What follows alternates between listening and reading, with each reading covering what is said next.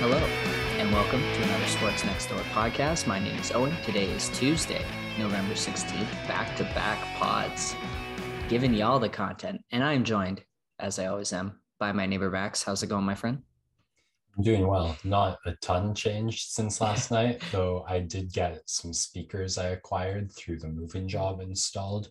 And just 2 hours before this, all the music I've listened to has sounded different all day. Okay. I haven't quite been able to place how. And then I listened to one of my favorite albums like 2 hours ago, and it sounded so good. You're rocking out. Nice. It was like listening to it for the first time all over again, almost. The way some of the parts sounded clearer. So that was amazing and gives me a lot to look forward to. Other than that, been a nice relaxing day. Yesterday heading to work, my bike key would not open the lock, so I had the metro to work, which really sucked. And I was able to get that taken care of with some W40-esque stuff today, which nice to know I'll be biking to work tomorrow. How are you doing? Lovely. Doing well. My bike is still, I just cannot seem to find the right tube for it. So I will be walking to work as well tomorrow. But that's only about a 20-minute walk for me. So not too bad. And I find, because I wake up nice and early, that it gets my brain going for the day. So I don't mind the walk in the morning. Just got to avoid the London crazies. Yeah, walk or bike ride. It's nice to have a little exercise in the day. I mean, that's like 12 kilometers for me. I get to bike every day I work. So that's just a bonus, right? You're just a specimen right now, aren't you? We're getting there. We'll see. Check back in 6 months. That's going to play well at the bars for you. Yes, sir. I hope. All righty. We are on to sports again. A busy Tuesday night and a fairly busy Monday night. While we were recording, the Los Angeles Rams, who I had propped up a little bit, they get blown out by the San Francisco 49ers in yet another weird game this season. Matthew Stafford did not look good. And OBJ, the memes are already flying, sitting on the sidelines thinking, I forced my way out of Cleveland just to end up in a similar situation.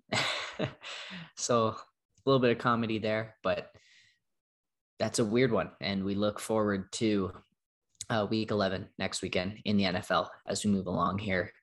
A couple other quick notes. The Leafs, Kyle Clifford has been added to the roster. He's back after he came over with Jack Campbell a couple seasons ago, adding another physical guy that they can plug into the fourth line. And I thought the funniest part about this, reading some of the things on Twitter, was it is going to be a little awkward, the first interaction he has with Peter Mrazek, because there is that instance where he absolutely demolished him coming out of his crease to play the puck when Clifford was Toronto and Mrazek was in Carolina. So that'll be a interesting interaction when they're in the locker room together for the first time. But I liked him when he was with us a couple seasons ago. And I think if he's not your everyday player, he'll add a lot of toughness to this lineup and add to a fourth line. It's just great to have another guy that you can plug in if someone gets hurt. And doesn't look like they're going to give up much. Right now, it just says for future considerations. And then last bit of news here before we dive back into our NBA check-in, the Toronto Blue Jays dipping into their pockets once again. A team that historically has not spent in the past, even though they are owned by Rogers, which is, for any of our listeners south of the border, basically your equivalent to like Verizon, AT&T. It's the largest telecommunications provider in Canada. They are extremely wealthy and they can afford to do this. Rates are way worse in Canada than almost anywhere else in the world. They gouge you, and that's why they're so successful. And they've dipped into their pockets and spent the big bucks on a second ace to add to the Blue Jays rotation. They extend Jose Barrios, who they traded for at the trade deadline, giving up their two top prospects essentially to get this guy. And now they have him for another 7 years at $131 million added on top. So he'll be here in Toronto for the next 8 seasons because he's got 1 year left on his current deal. It's big for the Jays to add that second consistent, solid arm behind Hyunjin Ryu. And he'll be that number one guy eventually when he develops and takes over when Ryu's contract is up. Pitching is the number one thing that this Jays teams need. And it's big for them to get this guy really early on in the offseason because it sets the tone for the rest of the offseason that they're looking to make moves, spend money, and compete for the playoffs next season. You know they're hungry for that in Toronto after the taste they were given this past summer. Oh, yeah.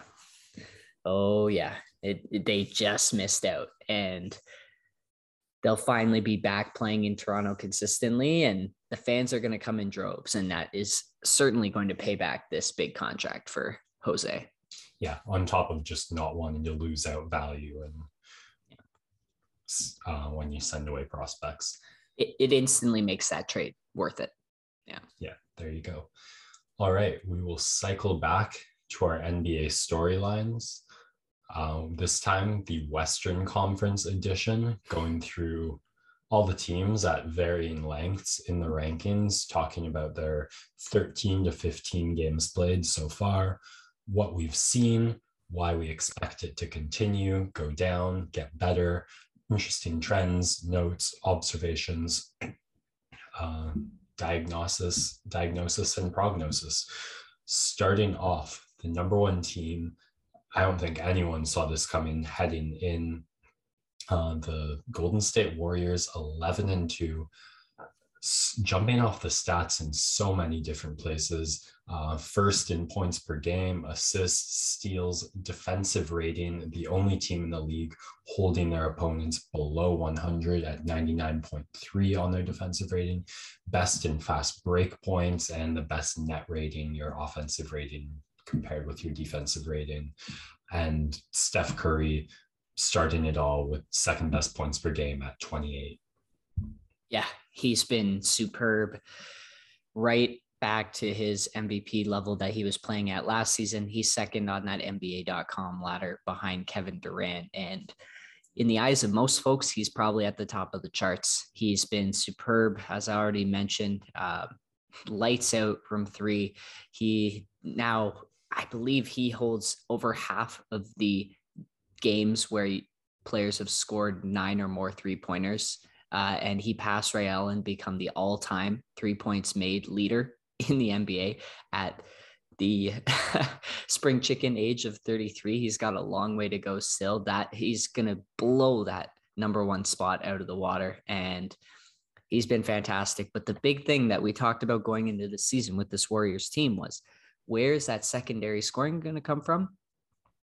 And a lot of people had their eyes on Jordan Poole, and he stepped up to the plate, averaging 17 points per game.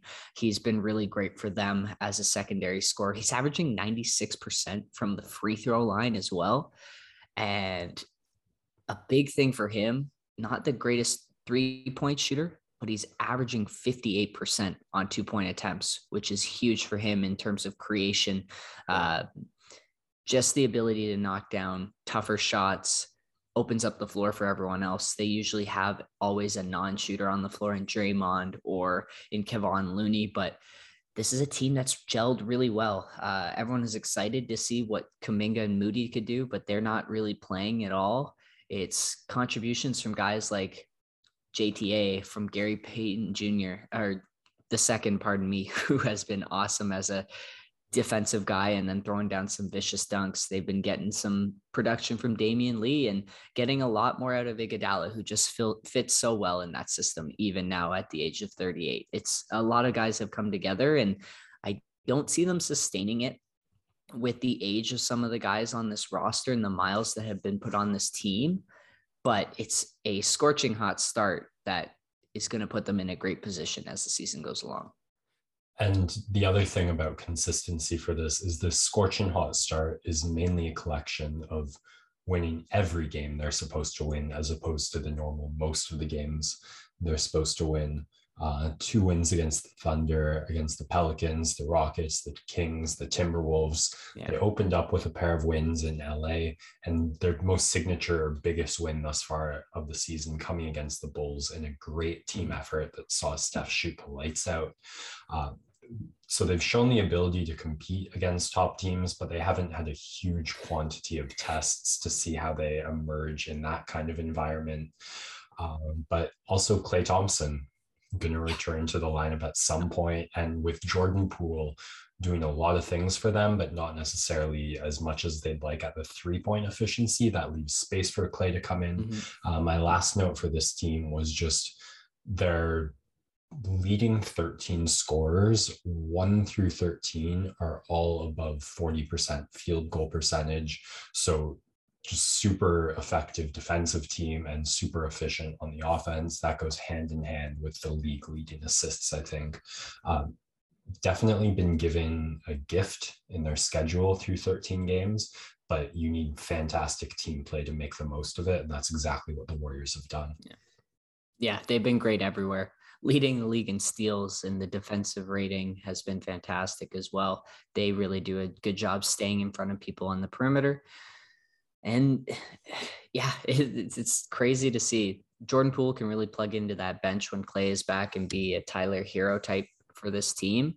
And really impressive. The one thing I would say is they do have the lowest strength of schedule. So moving forward, some tougher matchups starting tonight with the marquee matchup of the early season, taking on the Brooklyn Nets. Cannot wait for that. It's on right now as we speak, actually. Yeah, the arguable number one team in each conference right now. That is must-watch basketball. Why are we recording this podcast? Yeah. All right, we'll try and run through that quickly and maybe catch the end of it. Number 2, the Phoenix Suns, 10-3. Bit of a shaky 500 start, dropping games against the Kings, the Trailblazers, the Nuggets. Since then, lighting it up on a league-best 9-game win streak. The team we both predicted to be the best in the league, so not surprising at all to see this type of play recently from them. Yeah, not the best start to the season, but they've certainly turned it around, and the continuity is big with these guys, and that's really helped them stabilize things. And you know what you're going to get from them on a night-to-night basis. It's Chris Paul doing his thing. He had a fantastic move against Anthony Edwards the other night of the Timberwolves. Bridges is going to do his thing. Devin Booker, 23 points per game, is the leader in that regard. DeAndre Ayton, who took a step up in the playoffs, hasn't started at ideally what they want, but he has missed a couple games. And when he gets back full-time into that rotation, Chris Paul, he runs such a tight ship. This team is just going to be a force to be reckoned with throughout the regular season. There's not too much to say. Similar to Golden State, part of it is because they are the 1 and 2 teams, but Phoenix with the second lowest strength of schedule, so in for some tougher matchups as they move along. But again, this is a team that last season showed it is one of the top teams in the West, and it's continued to do so. So not much more for me to say here. Yeah, I'm glad you mentioned the strength of schedule. They have a really interesting next 3 games ahead, going back to back against the Mavs, followed by a chance to avenge their only remaining unavenged loss against the Nuggets. So that will tell us a little more about this team. I love that. I think they have the best big 3 in the league. You can argue in terms of role playing. Like, I love that Chris Paul leading the league in assists, DeAndre Ayton averaging a double-double, hyper efficient on his points, somewhere around the 60% mark with the 10 rebounds, and then Booker leading the team in points. Production down the last 2 seasons as opposed to before. So that seems to kind of come with the more team success. So it's hard to criticize that dip in points. Just 3 really solid players, and we've talked about the depth plenty. So that's all I've got to add. I think we can move along to the number 3 team, the Dallas Mavericks. We keep talking about strength of schedule and expecting a dip. This actually the one I'm expecting most to see a dip in at some point, just because kind of we're still waiting on that next step forward. It doesn't seem there for Luka or Porzingis yet. Yeah. They're about where they were last season. Yeah, it's a weird team because it feels like they've gotten off to a slow start, And new head coach, of course, Jason Kidd is experimenting with some different lineups, and they haven't really found something that works yet. Yet they've started the season, what is it, 9-4, third in the Western Conference, like not a bad place to be for a team that just doesn't seem right. And Luka is still playing his way into shape, which is a scary thing for the league because he's averaging 25 points per game, 8 assists, 8 rebounds, LeBron-like numbers really from him. You'd like to see that 3-point percentage tick up a little bit, just hovering above 30%. But again, you're getting those regular season contributions from guys like Porzingis, from Tim Hardaway Jr., and then Jalen Brunson has been a revelation for them so far in this early season. A guy that I would have been happy to get if the Raptors had swung Goran Dragic and all of those potential trades, especially with Dragic not playing right now for the Raps. That would have been a great guy to pick up. I still think that might be on the table. Could be. I just don't know if Dragic is the right guy for this Mavericks team. They might be looking for something a little bit higher. Again, all it's going to come down to this team is what's Porzingis going to end up giving you? You can't play him at the 5 right now consistently because he's too injury prone, and there's not a lot of centers that fit well with him in a sense because he's so poor defensively. You need a lot in that center to make it up. And then when that happens, then you're missing out on the offensive potential of having a great center with a guy like Luka. So a weird team, weird start to the season. They are in the lower half of the league of strength of schedule, but should have some easier games coming up. And I guess they're probably going to slide a little bit here with Luka missing tomorrow's game against the Suns. He did have an ankle injury against the Nuggets in their win. So something to keep an eye on for sure, because without him, they're going to slide. And that matchup against the Suns, a back-to-back followed by another back-to-back, some playoff memories going against the Clippers, and then a game against the Wizards, the top team in the East right now. So a tough next 5 games for the Mavericks. That much tougher because Porzingis at 20 points, then Finney-Smith, Hardaway, and one more around 15 with Luka gone. Someone's really going to need to step up for them. So we'll see what they can do. Moving right along to the Denver Nuggets, 9-5. Here's 2 stats for you that I did not expect to see. The second best defensive rating in the league at 102.5. In all 9 of their wins, they've held their opponents below 100 points, Owen. Yeah, it's a little shocking, but you are seeing the defensive upside of a guy like Aaron Gordon. You're seeing a good team defense here from guys like Monte Morris, Will Barton, Jeff Green, PJ Dozier are being regular contributors. Facundo Campazzo, not great in size, but plays more than his size in terms of aggressiveness on the defensive side of the ball. And then Naheem Bones Highlands, like a just all-time name, has been really great for them and has been an underrated rookie so far in this season, averaging 8.5 points, 2 assists and 2 rebounds, but shooting 92% from the free throw line and 34% from 3, off to a great start to his rookie campaign. And this team has the potential to get a lot more fun when Jamal Murray comes back. And I want to see a little bit more bull time because whenever he's on the floor, something fun happens. But again, another team, they've had some guys miss some games like Dallas. You got to be happy that you're sitting in that top half of the Western Conference with how your season started. And Nikola Jokic, of course, still right there in the MVP conversation. Yeah, we can't move on from them without mentioning what he's done this season. It's frankly still absurd all these years in. 6th best, 26 points per game at a 59% field goal clip, 38% from the 3 on 4.5 attempts a game, and 13.8 in rebounds for 2nd best in the league, also leading his team at 6.3 assists. And that shows in everyone on the team except Rivers and MPJ being above 40% on their field goal goals. A big 5-game homestand win in there to get those numbers up that came after back-to-back losses against the Grizzlies, which a bit off-brand for where this team is supposed to be at. Yeah. They're going to miss Jamal and Michael Porter Jr. with that back issue is definitely a concern. So they're going to have to ride their MVP, who's shown that he can do it. He can take 4 other guys and turn it into a competent basketball team. You and I could play there with 2 of our friends with Jokic and be a competent basketball team. All right. We've talked about strength of schedule helping teams. This next one really interests me, the Utah Jazz at 8-5, because I think they are one easy gauntlet away from jumping to first position based off the games they've played so far. All 5 of their losses coming against Eastern teams. They're 5-0 against teams in the West, second best offensive rating, third best net rating, a 45% team field goal percentage. This team's had some tough matchups in the early going, but when they get that run against the Pelicans, the Rockets, the Thunders that we're seeing the Warriors and the Suns thriving off of right now, you could see this team jump up to the number 1 spot pretty quickly.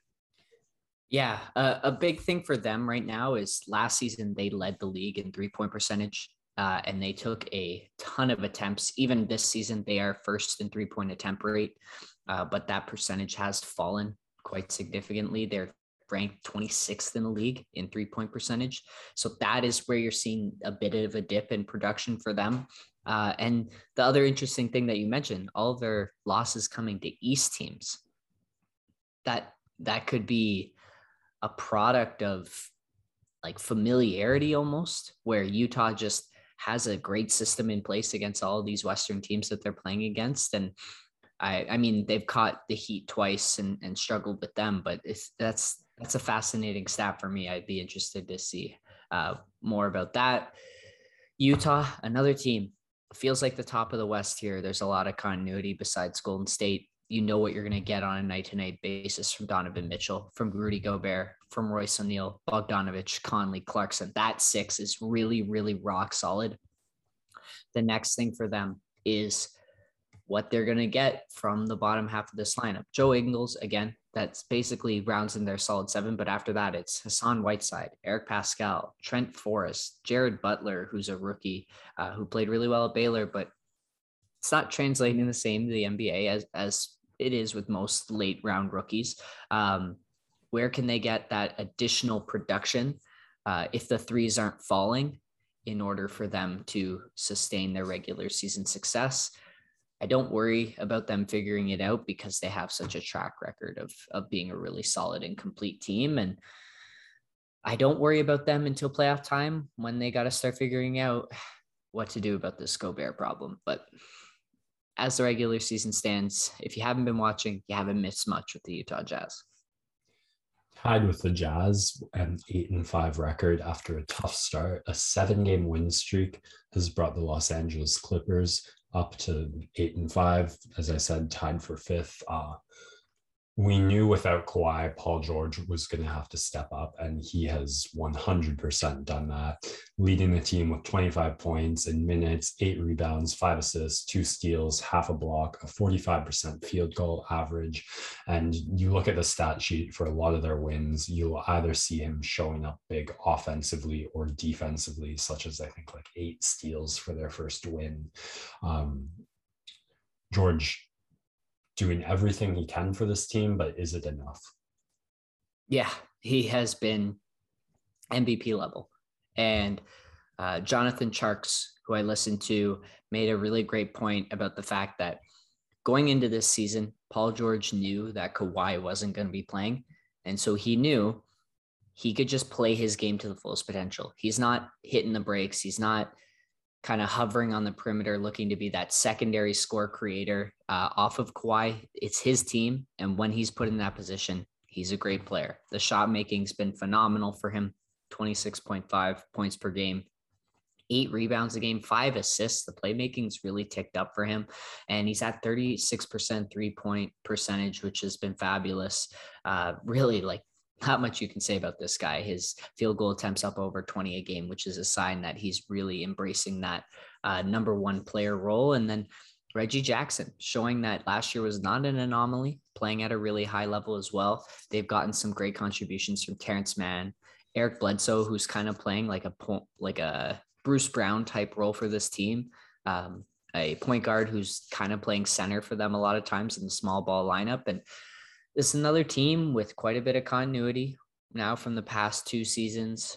They are figuring things out. I have them listed here as 3rd in defensive rating. They've done a great job on that side of the ball, allowing teams with their 3rd in the league in opponent-effective field goal percentage. The fascinating thing for me is just, can they stay afloat?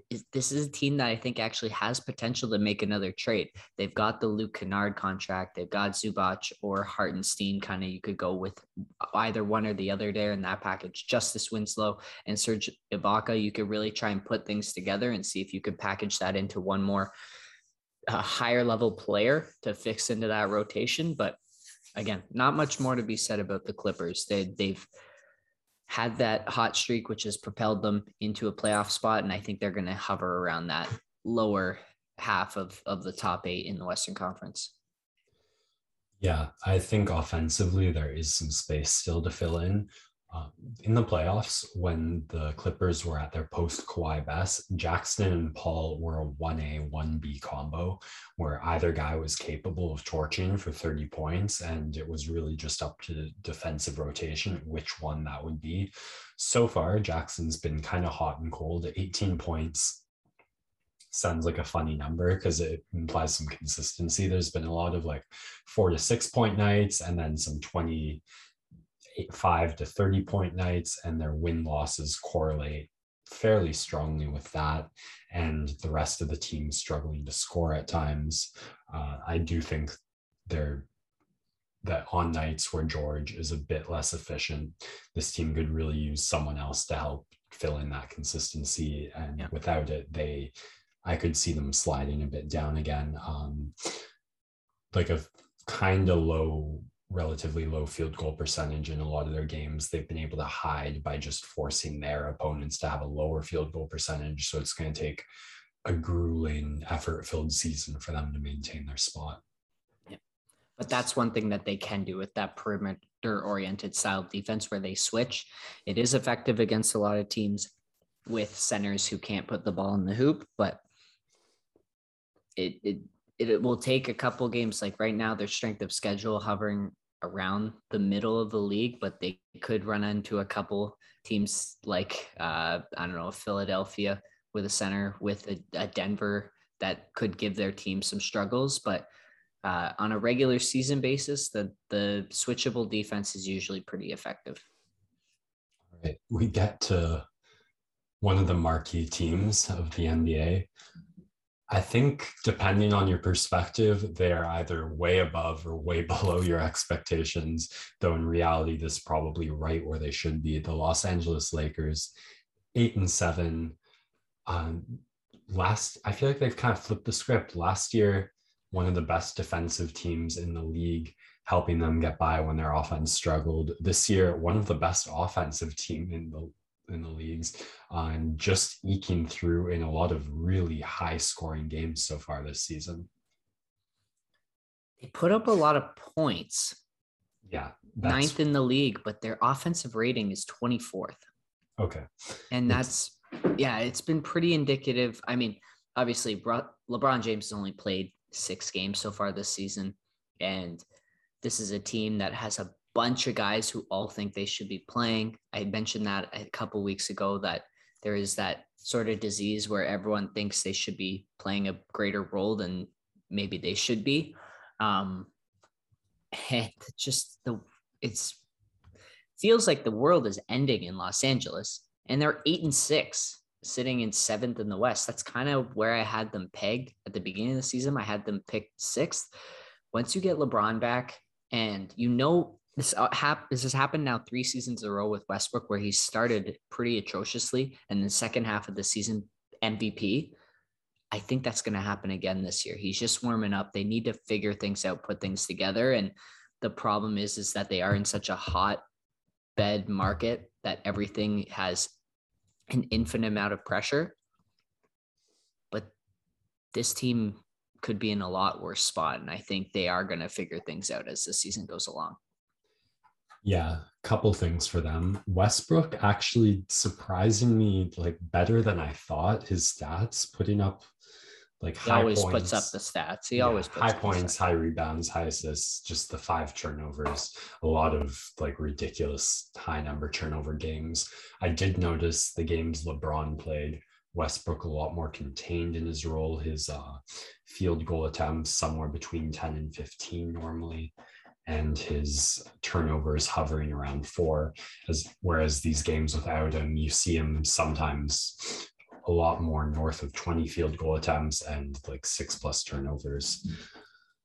Um, Luckier than you think to be at 8 wins. 3 of those wins, their opponents shot around 50% on the free throw mark, and the 70 to 80% clip would have put them well ahead in points. So I think their defense really getting them into trouble. 5th worst in opponents' field goal made per game, and 4th worst in opponents' points scored per game. That the number one thing they need to address, because like Melo or Monk will suddenly pop up for 25 points to bail them out 1 in 4 games, and then the other 3 they're getting screwed. Yeah, well, they lost twice to Oklahoma City. That just kind of shows you right there. And that was a big thing coming into this season is besides Anthony Davis, who on this team is a plus defender? I did have to point that out.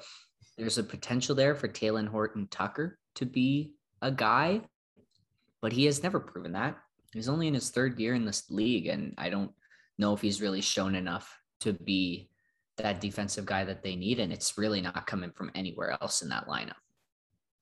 Yeah, that's really going to get them into trouble come playoff time, if we even get to talk about this team at that point, which I think is a question mark now, because not a crazy strength of schedule yet. It feels like they're just holding water in a lot of those matchups with the Spurs Rockets. If they have a bad run of momentum, you could easily see them losing a bunch of those matchups, say to the Pelicans, to the Kings, and then the sky really will be falling in LA. So something to look forward to for the rest of the world.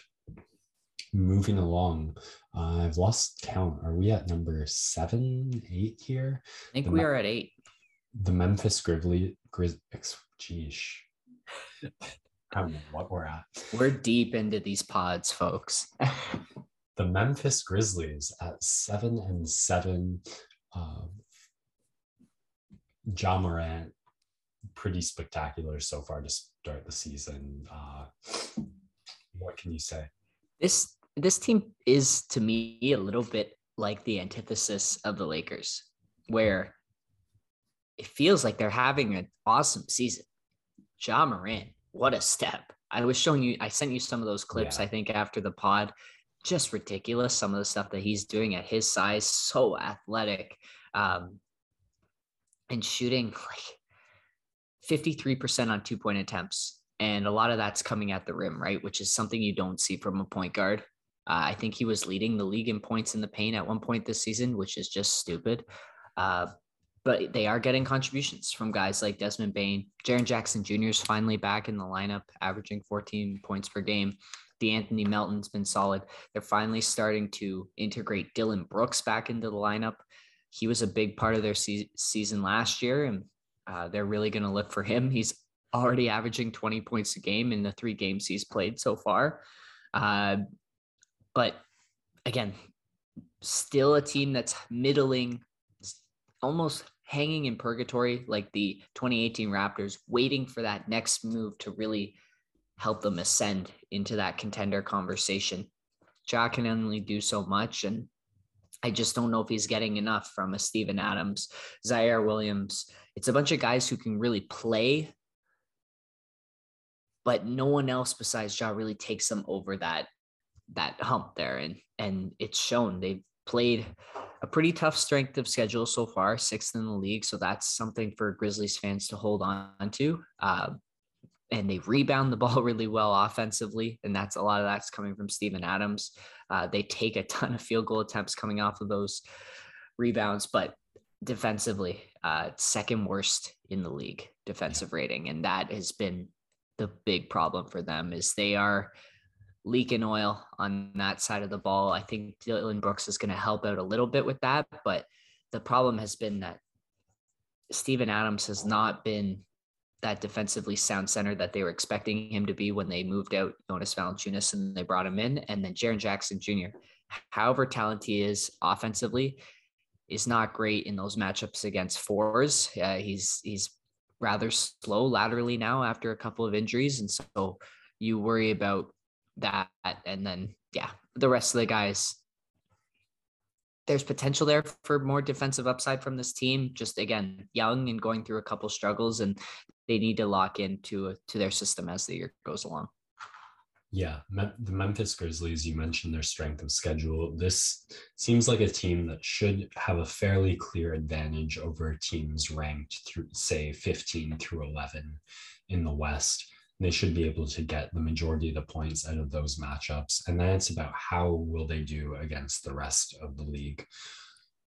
And so far this season, in teams ranked 1 through 8 in either conference, ranked right now, that is, they're 4-7. So not done the best through that strength of schedule, just holding water right now. That's probably going to be good enough to squeak them into a play-in game, which we saw them make the most of last year, but hard to see them making that next step forward. They need to find the right pairing for Jazz specialness, because truly one of the unique talents in the league right now, and a fantastic start to the season for him. Yeah. Again, it's tough to realize because the years have felt long. This is still only Jazz third year in the league. Desmond Bane's second, Jaren Jackson's fourth, Melton's fourth, Dillon Brooks is fifth, Zaire Williams is a rookie.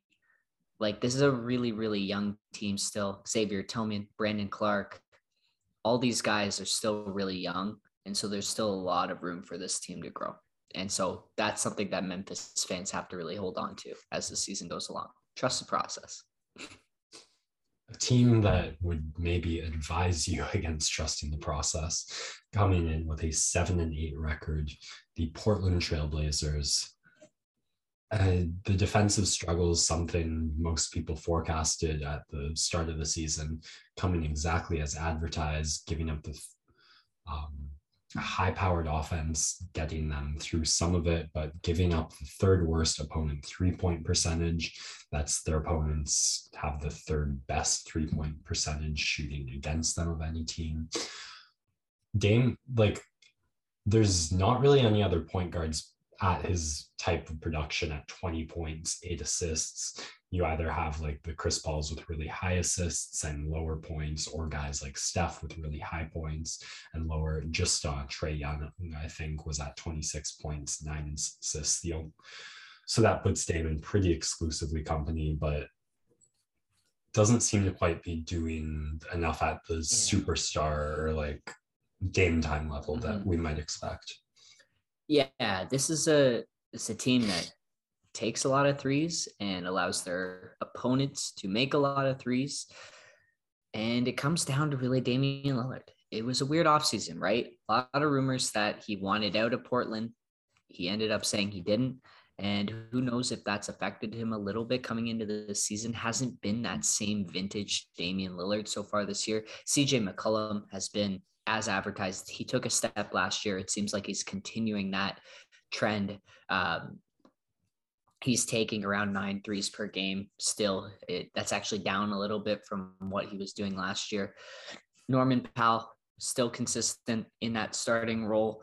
Covington, Nurkic, little bit disappointed in what Larry Nance has done for this team so far, because I was really high on that signing, but this team just still isn't clicking with the supporting cast around Dame and CJ. And in this Western Conference, which is loaded, in this league, which is loaded with talent, I just don't know if the pieces are there to fit around Portland, and they just don't have enough defense, man. It really comes down to defense. 5th worst defensive rating in the league. They cannot stop anyone, and I don't really see how they fix it. The one thing you got to hold solace is they have played the 4th toughest strength of schedule so far this season, so they will be in line for some easier matchups down the road, but it's same story as ever. You got to fix it on the defensive side of the ball. All right, we move along to teams. Quite honestly, I just don't care about as much because a lot less playoff relevance. So let's just run through these. The Oklahoma City Thunder at 5-8. They were actually in a playoff spot, I think, at one point when I was getting ready to sit down to take notes for this. To their GM's relief, they've moved out of that. And one of the lowest rated offensives in the league, but they're just experimenting and collecting data right now. Oh yeah, it's an interesting team. They have the third toughest strength of schedule so far this season. Like you said, second worst offensive rating, middle of the pack defensively, but it's just a season for them to experiment, see what they have. We know that they're actively tanking, but you don't want to do too much of that because you've got guys like Shai Gilgeous-Alexander, who has been awesome, mostly in those two matchups against the Lakers. He loves playing under the lights at Staples, but he's been really consistent, partnered with Luguentz Dort and Josh Giddey. That's a pretty formidable backcourt that they've been running with, 1, 2, 3 wise, a lot of size there. And Dort being the smallest guy, but the most ferocious defender with the steal of Fox in the game-winning layup against Sacramento the other night. Those are the three guys that you're really locked in on as a Thunder fan. They've been trying to force this Pokusevski minutes, and he just hasn't been doing it. They took a risk on him, and it doesn't look like it's playing out that well. And the biggest thing you got to realize with this team is they have Derek Favors, who has played, this is 12th season now. And then after that, Mike Muscala. And after that, no one else on this team has played more than 3 years in the league. So it's an extremely young team that is loaded with draft picks, and they're just enjoying the ride of no expectations, play all the losing basketball you want. They continue to catch some teams unawares. That's why they're still hovering around that play-in game. But I feel like it's going to be a similar story as last year, where they hover around that play-in range and then they fall off a cliff later on in this season like they did last year. I think they won 2 games in the last 35 or something. Yeah. After advising Shai to take his time with the rehab and throwing Horford off the team for doing too well. Yeah. All right, we move along to the Kings, a team with an incredibly long playoff drought streak. Eyes are on to see what they can do, and what they can do is the 3rd best offense in the league, but paired with the 6th worst defense in the league. That's a recipe for a 5-8 start. Yeah. I have not much to say about this team, man. I just feel so bad for Kings fans. The one thing that's been great for this team is that now their best player on the team is a guy who a lot of them didn't want to be there in Harrison Barnes. So that must say something for Sacramento fans. He's averaging 21 points per game. He was off to a hot start. He's cooled down a little bit. But De'Aaron Fox continues to avoid developing his jump shot. He's averaging 41% on the season and 23% from 3, even though he's scoring 20 points per game. It's just really inefficient. And I think the assist number needs to jump up. It's only sitting at around 6 assists per game. Tyrese Halliburton, Buddy Hield, Davion Mitchell, other guys in that backcourt, it's pretty flooded. And I could see them being, I mean, we've already heard that they've been connected to Ben Simmons, but this is a team that has to shake up the roster. And the Marvin Bagley situation has been brutal. He actively turned down an opportunity to check into a game the other night. Max, I don't know if you've seen that clip, No. But he wants out of there. So it could be a package of Fox and Bagley and, I don't know, throw in a Mo Harkless or an Alex Len, something like that, or even a Rashawn Holmes. Just try to bring in something new.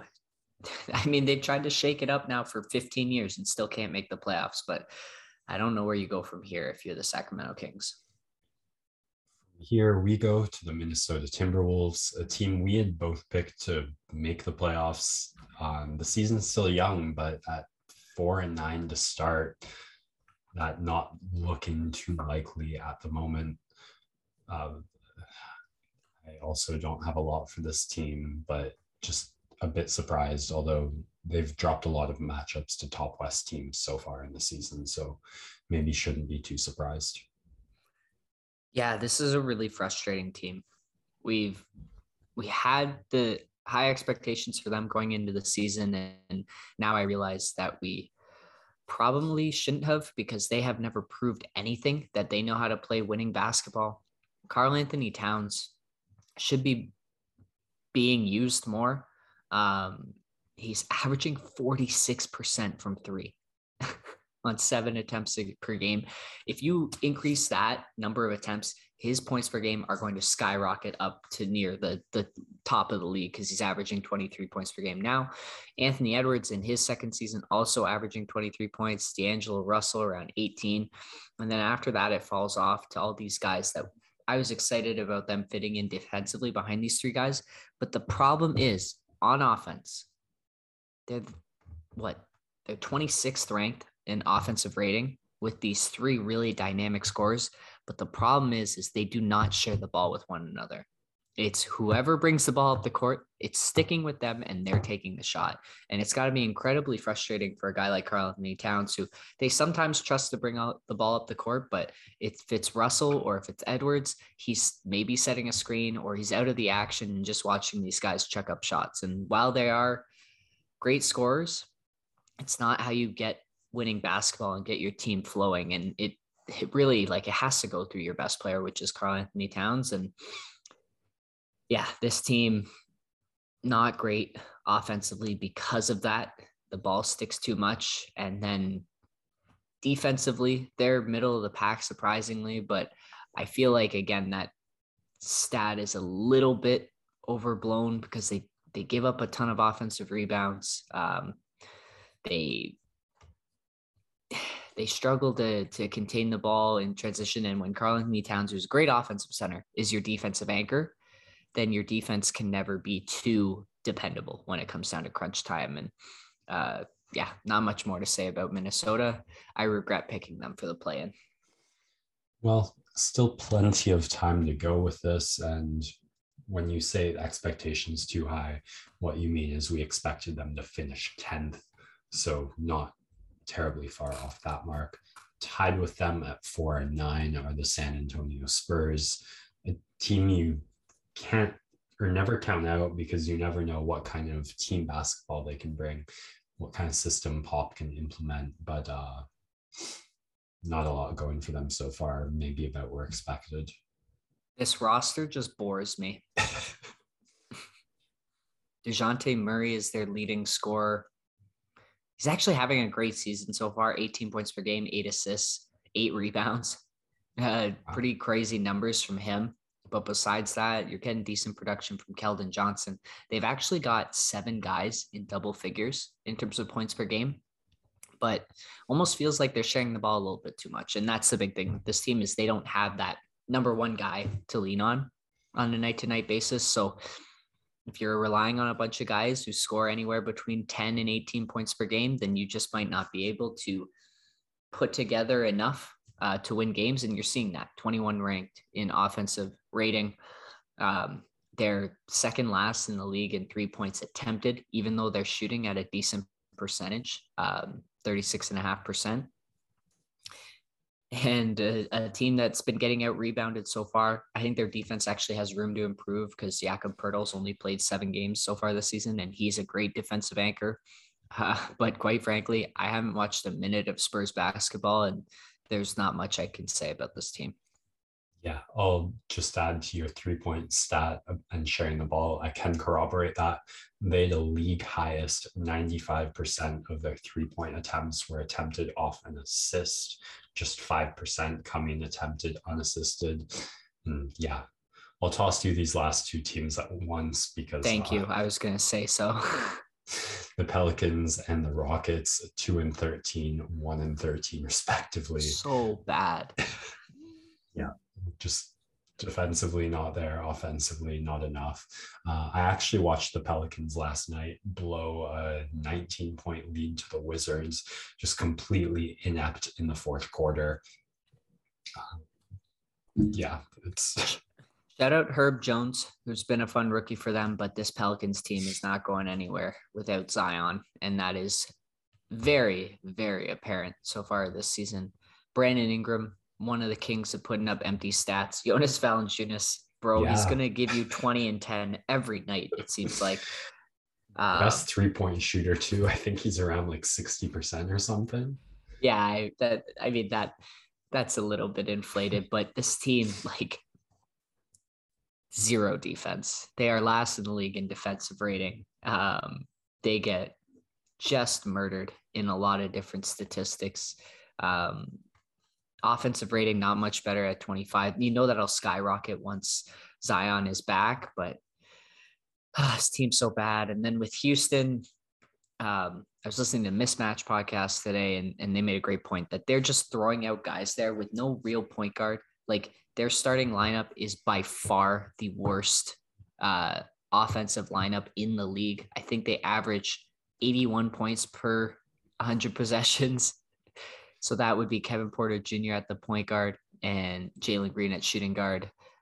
Which one of those guys passes the ball? Remind me. No.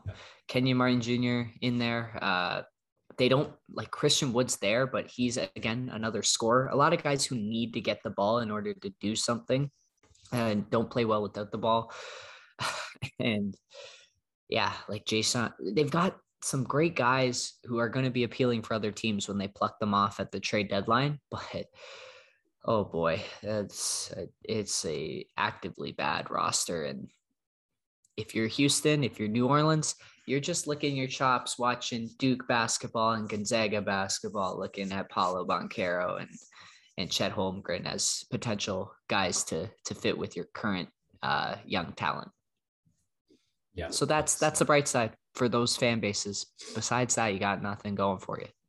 Better luck next season. Hope you enjoyed the 10 games of hope while they lasted. So bad. All right, we managed to run through that a little quicker, unfortunately with a little bit more congestion than I would have liked, but 'tis the season. Which that was fun. I think the end of the month will be a nice time to check in on some of these teams, not do a full in-depth thing, but the strength of schedule will have switched up for a lot of them. So we'll be able to see what's stayed the same and what's changed since then. And coming up next, we try and do this again for hockey, which is a sport that lends itself a little less charitably to analytics, which have been a huge blessing to try and figure out big chunks of unwatched games. So we'll see how that goes. Spoiler alert, it's not going to go well for me. But we got to throw out some half-baked analysis sometimes, right? That it keeps you coming back. It's for the average common fan who's looking to get an update on where the league stands. Yeah, at the very least, people know how many stats these teams have and how many points some of their players have. The rest, all subjective knowledge. All right. Max, I need a prediction from you for tonight, the largest game in Canadian men's soccer history. The Ice Teca, the Snow Classico in Edmonton. It was snowing all day. The field, the stands are covered in centimeters upon centimeters of snow. It is freezing, and they are welcoming the Mexican team in a massive match. I need to hear what your prediction is for the game tonight. It's free on Sportsnet. I'd like you to catch a couple minutes. That channel I don't have, or do you mean it's free, like on the app? Oh, gotcha. Yeah. We'll have to see about that. I don't know. They tied them last time, On the road, which is a big result. If they can take a point out of this too, ooh, baby. Yeah. And a lot of Mexican players have never seen this type of weather before. So definitely an advantage there. Yeah. You know what? That could lend itself to the tie. Yeah. All right. I am really excited for this match. Big moment for our boys. We'll be cheering them on. Awesome. Well, I'm sure we'll get your thoughts on that sooner rather than later after it does play out tonight. Until then, until next time, Sports Next Door signing off.